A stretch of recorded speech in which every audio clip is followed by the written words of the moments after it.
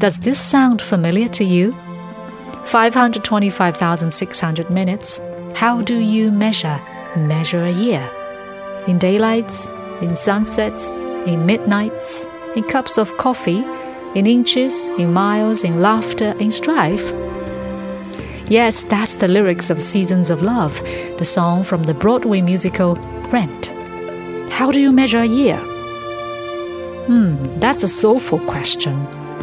Well, in the traditional Chinese calendar, a year is divided into 24 segments based on the sun's position in the zodiac. Each segment is called a solar term, which reflected the changes of the seasons, climate, and offered agricultural guidance. Most of them are not related to your calendar, but no matter where you are from, we, at every corner of the northern hemisphere, celebrate the same solar term, the spring equinox. If you ever hear anyone say vernal equinox, it means the same thing. The term equinox comes from the Latin word equinoctium, meaning equality between day and night. Although the solar term start of spring began nearly 6 weeks ago, many believe the real spring begins with the spring equinox. What do we do to celebrate the spring equinox? In many ways, anciently and modernly. In the ancient times, celebrating the spring equinox is a big deal. People offer sacrifices to the god of sun, honor ancestors, fly kites, pick flowers as hairpins, and so on. Since around 600 years ago until the end of the last dynasty, emperors and courtiers held ceremonial rituals at the Temple of the Sun, which you can still see the location in Beijing today. While today we find it interesting to feel the magic of eggs through the 4,000-year-old game of egg standing on this particular day. It is believed that if someone can make the egg stand, he will have good luck in the future. Studies show that the spring equinox brings no special egg-balancing properties with it. Standing an egg on its end is something just about anyone can do any day of the year, as long as you have enough patience. Just like what we saw recently on social media, that pictures of brooms standing on end got popular. By the way, did you believe in it and stand your broom for fun? Well, cultural studies say that spring is the time for rebirth after a season of darkness. Since eggs symbolize fertility, if they could be balanced on end during a day equally divided between day and night, this should be a sign that all nature is in harmony.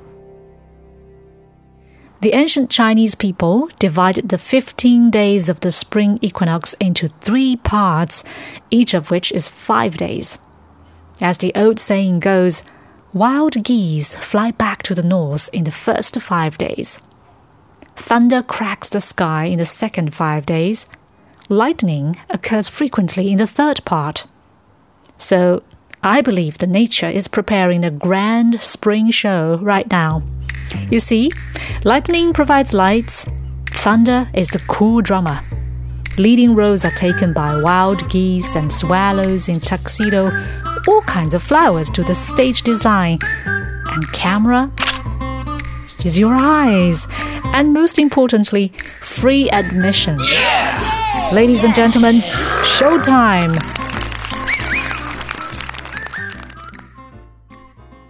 According to the 5 elements of Chinese philosophy, spring is associated with the color green, the sound of shouting, the wood element, the climate of wind, things sprouting, your eyes, your liver, your anger, patience, and altruism, and a green dragon.